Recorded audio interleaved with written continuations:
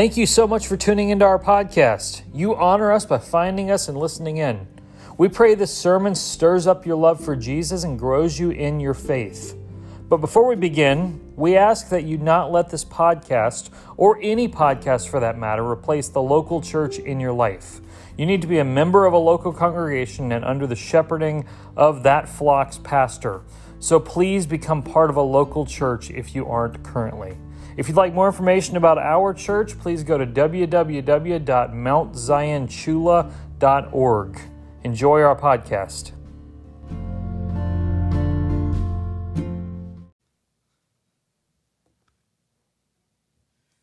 Open your Bibles to Luke chapter 15. Luke 15 in your Bible.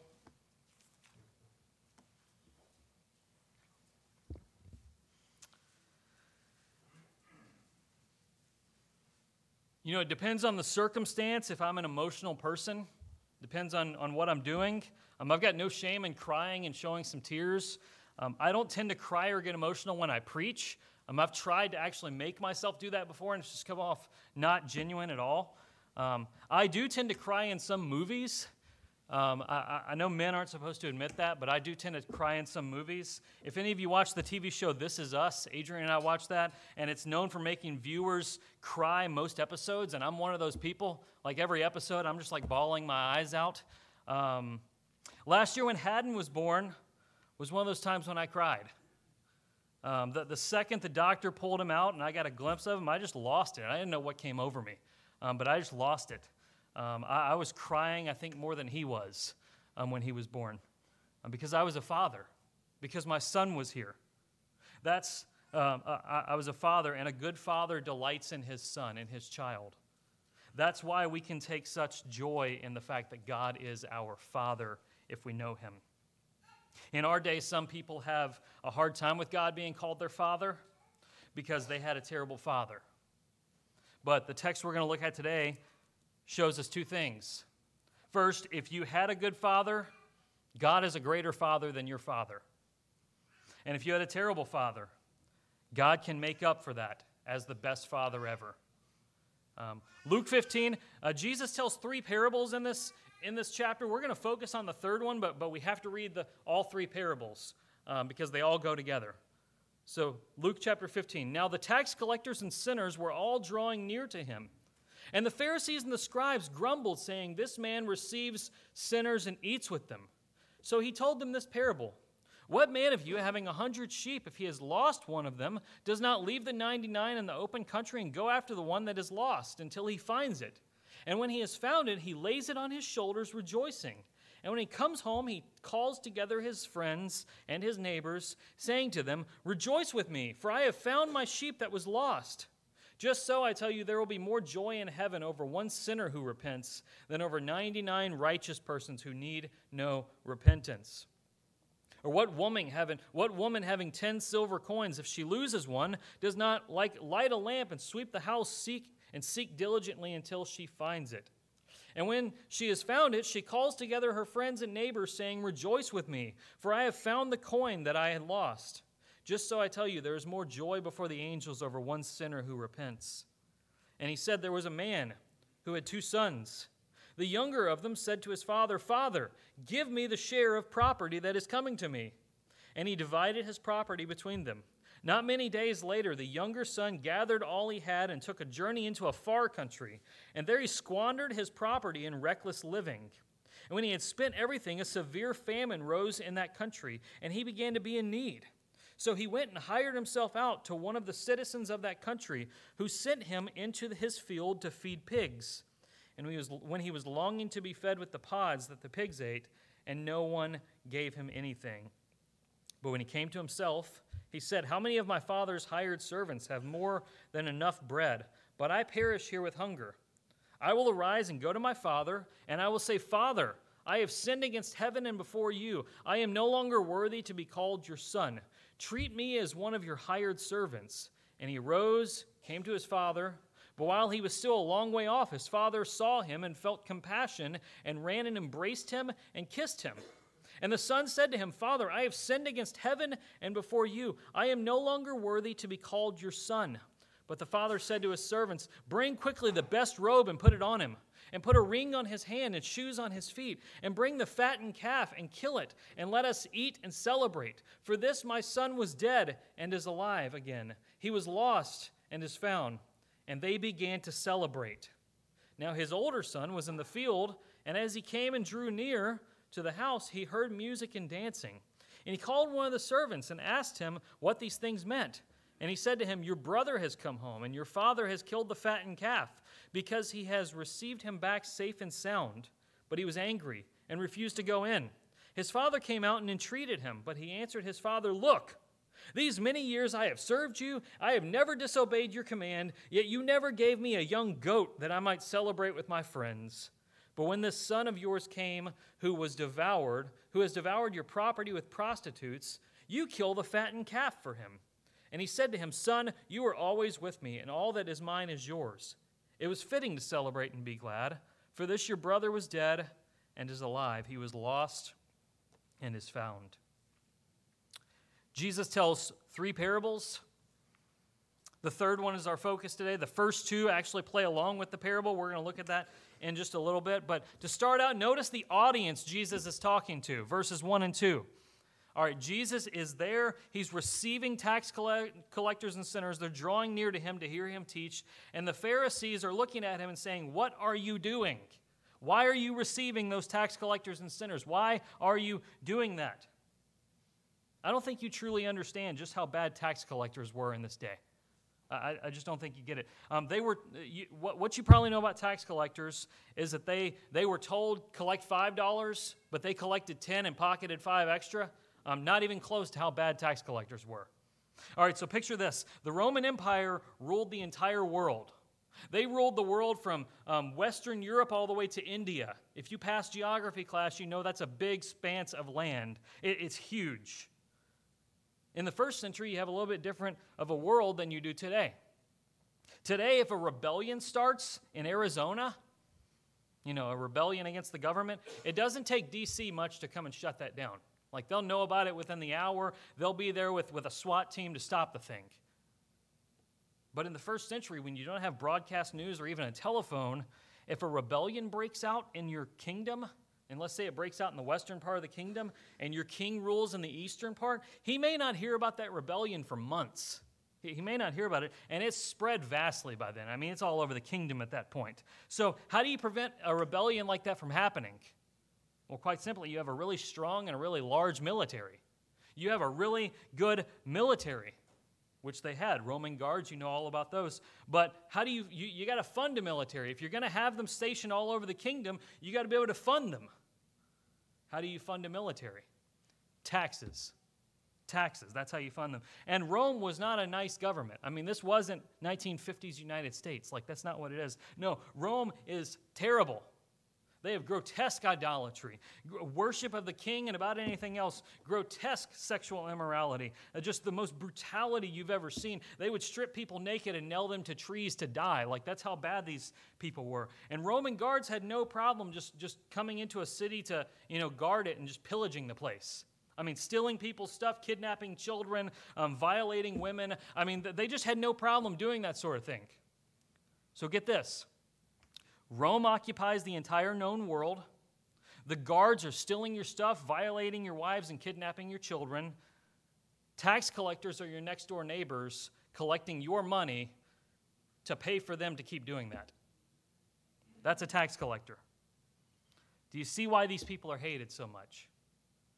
So when Jesus offers redemption, there's no moral equivalent to this today, but I can imagine they knew they were pretty messed up.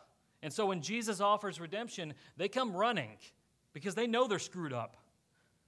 These people come to Jesus, and the Pharisees don't like it. They don't like it. This is one of those things that got Jesus killed. This is one of the reasons Pharisees wanted to kill Jesus. So these nice-dressed church people look at Jesus receiving tax collectors and sinners and teaching them, and they say, what is wrong with this guy? Why does he do such a thing? He's crazy. And so they ask him, why do you receive tax collectors and sinners? So Jesus tells them 3 parables to answer that question. We'll come back to the first and the second one in a minute. Focus on the third one. The parable, you probably know this parable as the parable of the prodigal son. That's actually what my Bible says on the header. It's actually the parable of the prodigal sons. And we'll figure out why in just a minute. There's 2 sons. One's older, one's younger. The younger one comes to his father and he says, give me the portion of my inheritance, which really isn't that much if he's the younger son. Understand today, if you have 3 siblings and the parents die, the 3 siblings evenly divide the parents' stuff between them. In this day, the firstborn gets about 2/3 of everything, and the rest of the kids get the rest. So there's 2 sons, so this younger son is going to get 1/3 of his dad's inheritance. And he comes up to his father and says, I want that now. I don't want it when you're dead one day, I want it now. And he's going to take that. He's going to take the small amount that he gets. He's going to take his $2,800 check, quit his job, and go live it up. And he just thinks that's going to last him. He thinks that's going to last him. This is much worse than just asking for his inheritance. You wouldn't get this inheritance till the father died, so the father isn't dead. So essentially the younger son is saying, you're dead to me, Dad. I just want your stuff, so give it to me. I want your stuff. I don't want you, so give it to me. So the father gives him the stuff. The younger son then takes it and heads off. He heads off, it says, into the far country. Don't know exactly what that means. Maybe it was just miles away, but the point is he is far from his father's heart. He's far away. He's gone far away from his father, and he wastes all that money that he has on reckless living, it says. He's wasting his life. He's seeking satisfaction. He is trying to find pleasure and acceptance and a home, and he thinks he's going to find it in this reckless living, and he finds none of it. And then a famine arises in the land, and he runs out of money. He runs out of things to feed himself. So he has to get a job, basically as a feeder of the pigs for this guy. He runs out of money, and he's hungry. He's hungry. Did I mention he's feeding pigs? He's feeding pigs, and he's hungry. He gets in there to feed the pigs, and his stomach growls. You ever had your stomach growl so loud that people across the room heard it? It usually happens to me when I'm at the dentist. Not my stomach, the person cleaning my teeth's stomach. So, I go on the dentist, I'll walk back to the back, they'll lay me down on the torture table, and then the dental hygienist comes in. She's always the sweetest girl. Hey, how are you? And then she lays down Dr. Kevorkian's arsenal right there in front of me. Rolls it open, pulls out the most painful object, this sharp metal stick with a bent paper clip on the end of it, and just starts scraping at my teeth. And the worst part is she wants to have a conversation while that's going on. So how's your week been? And we're laying there, and her stomach is right beside my ear, and I hear, like someone put the Kraken in this girl's stomach. That's what happens to this guy. His stomach is growling intensely. He's so hungry. And then it kind of clicks with him. He's feeding pigs. They seem to be liking this food. I'm hungry, so let me try one of these things. Oh, no. I can't eat that. Okay, I'll do it. Nope, can't do it. Okay, I'm really hungry, so here goes. Not good. And then it hits him. Finally hits him. He's come to the absolute end of himself. He's so desperate he'll eat pig food. It hits him. It says he came to himself in verse 17. He came to himself. He repented. He changed his mind. He said, what am I doing? What am I doing? I'm eating pig food. The slaves in my father's house don't even have it this bad. What am I doing? They have more than enough bread in my father's house, even the lowest servant. So he decides to go back home. He decides to get up and go back home. He rehearses a speech, verses 18 and 19. I'll arise and I'll go to my father, and I'll say to my father, Father, I have sinned against heaven and before you. I'm no longer worthy to be called your son. Treat me as your hired servant. He's rehearsing that speech, and he starts walking back home. He's walking back home, and he's working through that speech in his mind, just preparing to give that speech to his father. He's going to cast aside his sonship and just be a servant for the rest of his life, because that's better than where he is now. So he starts walking back, and he's rehearsing that speech. And imagine how the Pharisees are hearing this story. Imagine as Jesus tells them this, they're hearing this story, and they're loving it. They're loving it. The Pharisees are the well-to-do religious people. They appear to have it all together, and Jesus is telling them this story. They consider themselves better than most. I mean, they aren't those tax collectors. They're good people. They don't do wrong things. They're hearing Jesus' sermon, and they're cheering him on. Give it to him, Jesus.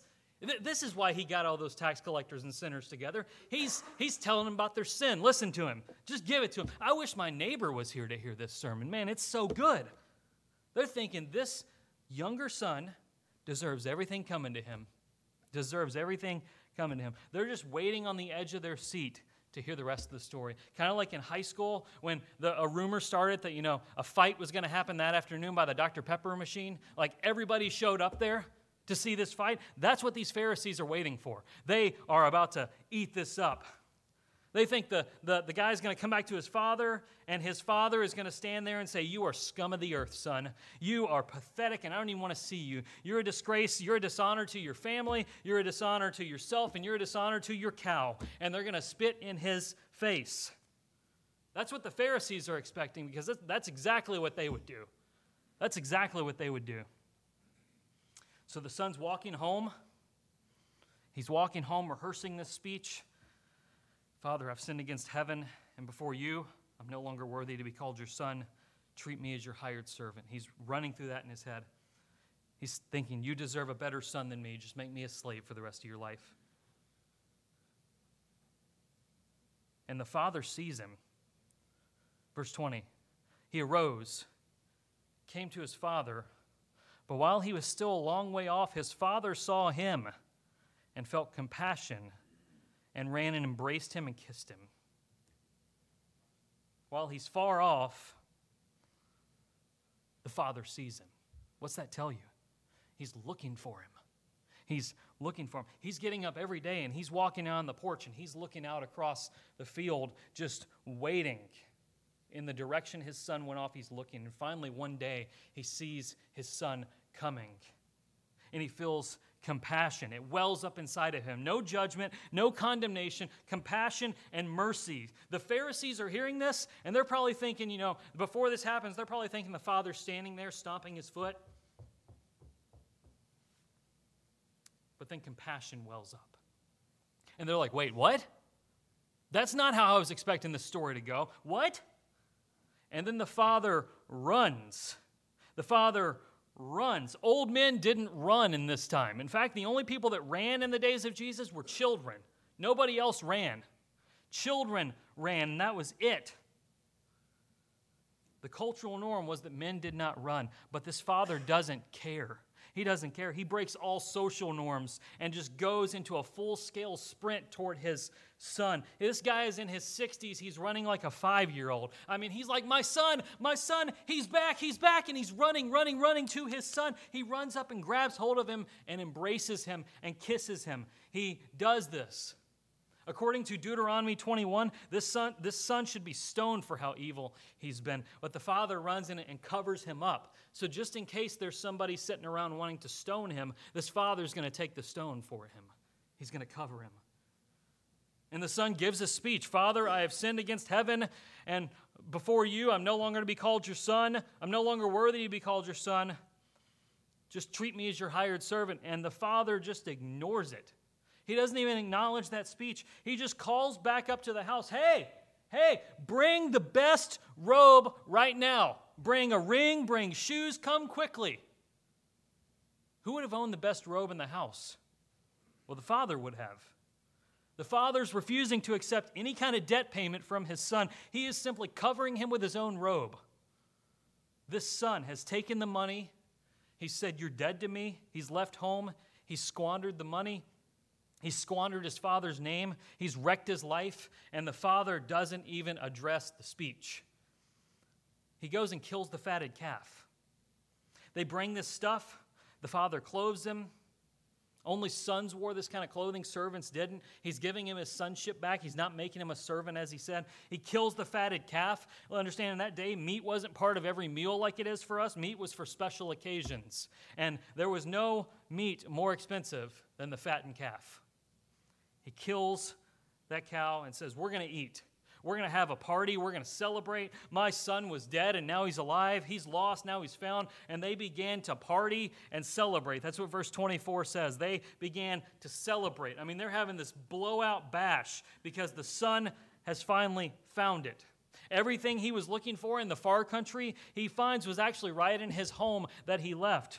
Joy, celebration, pleasure, a home. It's all there at his home.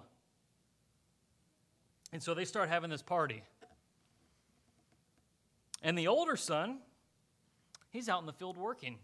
I mean, he's out there shoveling up dirt, digging up, and he hears something. What is that? That sounds like music. So he walks up to the house.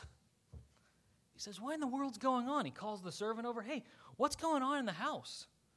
And the servant says, "Your brother, the one who ran away, he came home. He's here. He came home." And the older son should hear it and get excited, but that's not what he does. He hears it, and he says, "No. Not right. What is my father doing in there? Not right." So he just sits on the porch and pouts. And the father comes out. Verse 29, the father comes out. Actually, 28, the father comes out. He comes out and entreats him. Entreats him. In other words, ask earnestly, "Hey, come into the party. Come in here." But he won't do that. You see, the fact is, by receiving the younger son back, he made him an heir again. And so understand that 2/3 that the older son was going to get, now 1/3 of that goes to the younger son, the one that already squandered his possessions. So the older son's thinking, he's taking my stuff. He says, "No, you listen to me right now, old man. I have served you all these years. You won't even give me a goat." A goat? A goat? Dude, there's a buffet of filet inside. You can have all you want. You want a goat? Like, that's all you want? Yet the father continues entreating the son, "Come back in. Come in the house." Because the older brother's in the far country too. The older brother's in the far country too. He just never left the house. But the younger brother wanted all of his dad's stuff so he could go leave and waste it all. The older brother wanted all of his dad's stuff. He just stayed in the house. He stayed in the house. He didn't have the desire to know his father. He just wanted his stuff. Both sons had that. Both of these brothers were lost. Both of them were prodigal sons. One of them was lost in the far country. One of them was lost in the father's house. Because being lost is not about just doing bad things. Like, that's not the essence of sin. You think sin is just doing bad things. It's more than that. Sin is wanting something other than God. Sin is wanting God's stuff but not wanting God. And all the sins you can think of that you associate with being lost, they're fruits on that tree. The tree is, I want God's stuff, but I don't want God. Romans 1 would say we worship the created things instead of the Creator. That's what we do. Both brothers do that. They both want their dad's stuff. They don't want their dad. So is that you this morning? Be honest with yourself. Is that you? Be truly honest with yourself. Are you like the older brother? You've got no real interest in getting more of God. You just want his stuff. You want his blessing. You want to go to heaven when you die and not have to suffer in flames forever. You want some of the benefits of being a Christian, but you don't want Christ. You don't want Christ. If you don't want Christ himself, you need to consider your heart. Do you really know him? If all you want is some of the blessings that Christ can give you, the God you worship is those things, not the God who gave them. You may be worshiping blessings instead of God, the God who gives blessings. So Jesus tells all three of these parables. The first two, how do they connect? Well, notice the parables. 3 through 7, it's the parable of the lost sheep. What happens? Well, there's 100 sheep. One of them gets lost. The shepherd goes and searches for it, finds the sheep, brings it back. 8 through 10, parable of the lost coin. A woman has 10 coins. She loses one of them. She searches diligently all day and finally finds it. And you get to the third parable, and what are you expecting? Well, you're expecting a parable where something gets lost and somebody goes searches it out and finds it, right? But you don't see that. You don't see that. Something gets lost and nobody goes to search for it. Nobody goes to find it. Why? Because the older brother refused to do so. The older brother was supposed to go find his brother and bring him back. Like Cain, he asked the question, am I my brother's keeper? Let him handle his own stuff. Am I my brother's keeper? Yes, you are. You are. The Pharisees were meant to be God's people seeking out the lost, but they instead snubbed their noses at them. I'm in a group of Southern Baptists on Facebook, and this week somebody posted in that group, which is worse, to be theologically sloppy or to be theologically snobby? Which is worse, to be sloppy with what you believe about God or to be snobby with what you believe about God? And I said easy, snobby. Snobby. Because you can teach and fix sloppiness. You can disciple somebody out of sloppiness. But a kid that's a sloppy eater can learn to eat right. An adult who sees themselves better than everyone else is a real hard person to fix. Since the Pharisees would not seek the lost, Jesus came to do it. Jesus came to do it. You see what Jesus is doing? He tells this story to who? To the Pharisees. They ask him why he eats with tax collectors. He answers them by telling them these three stories. What's he saying? He's saying the Pharisees are the older brother and the tax collectors are the younger brother. These tax collectors have been off in the far country and they've finally come home. God the Father is rejoicing over the fact that they've come home. He's celebrating. Verse 7, all of heaven celebrates when one sinner repents. That's what they're doing. He's running to them and embracing them through Jesus. And the Pharisees are sitting on the porch saying, no, that's not okay. It's not okay that people are repenting of their sins and turning back to God. Not those people, not them. And yet God still says to these wicked Pharisees, come on into the party. Come on in. Celebrate with us. Come on in. You notice Jesus doesn't conclude the story? He doesn't tell what the older brother does. Does the older brother come in the house or just stay sitting out there? Why does he not conclude it? Because the Pharisees are the older brother. He's the father standing on the porch saying, come in and enjoy the party. See what God's doing in the life of your younger brothers. And now it's up to them to respond. Are they going to come into the house or are they going to keep pouting out there? He's also preaching the gospel to them. He's preaching the gospel to them. In our sins, all of us have gone to the far country. We have. Every single one of us has gone to the far country. Some of us do it like the younger brother. Some of us do it like the older brother. Some of us do it through reckless living. Some of us do it while we come to church every single week. That is, you're at church every time the doors are open, but have absolutely no desire to know the Father. You just want His stuff. Just want Him to give you good health and a life of blessings, but you don't want God Himself. And yet the Father is always watching from a distance, waiting for us to come home, waiting for us to come up over the hill so He can run and embrace us. For those who don't know Jesus, there comes a moment which the Holy Spirit opens our eyes. We come to see for ourselves. He shows us who Jesus is and what Jesus did, and we come running to Him and we're saved. We place our faith in His death on the cross and not on our good works. We don't boast in anything except Jesus Christ. Has that happened to you? Not did you pray a prayer and sign a card. Has your eyes been opened? Have your eyes been opened? You see, God is not like us. He isn't sitting there waiting for us to come to Him so He can tell us off. It's about time you come back, you pathetic little nitwit. That's not what God's doing. He's not sitting up in heaven with that attitude. No, the second He sees us come over the hill a mile away, He runs to meet us and embrace us. That's who He is. He celebrates. God is a God of celebration and joy. I said that line in the baby dedication this morning. I say that line in every baby dedication. Raise your child to know God as a God of joy, not an overbearing God. He's not an overbearing God. Some of you need to hear that this morning. He's not overbearing. He's joy-producing. He wants to celebrate his child coming home. He wants to do that. Hear the words of Ephesians 2. You were dead in the trespasses and sins in which you once walked, following the course of this world, following the prince of the power of the air, the spirit that is now at work in the sons of disobedience, among whom we all once lived in the passions of our flesh, carrying out the desires of the body and the mind, and were by nature children of wrath like the rest of mankind. Hear this, the greatest preposition in the Bible, but God, being rich in mercy. We were dead in our sins, we were living according to the world's desires, but God, being rich in mercy, because of the great love with which he loved us, even while we were dead in our trespasses, made us alive together with Christ. What else did he do?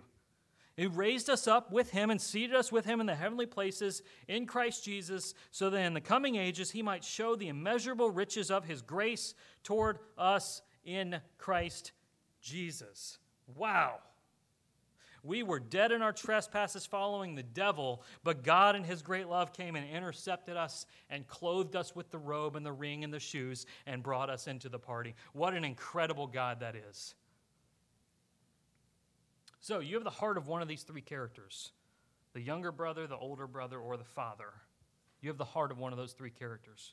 You may be like the younger brother. You're off in the far country trying to live it up, thinking it's going to satisfy, but it's not. It's not going to satisfy. How's that working out for you? You always need another hit, don't you? Hit after hit after hit. You need more and more. It's never enough. Come home. God the Father is watching and waiting for you. He's ready to embrace you and celebrate.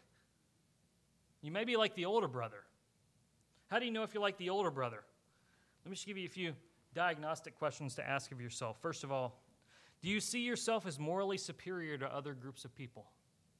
I didn't ask if you act like you're better than them, if you're snooty. Do you see yourself as morally better than particular groups of people?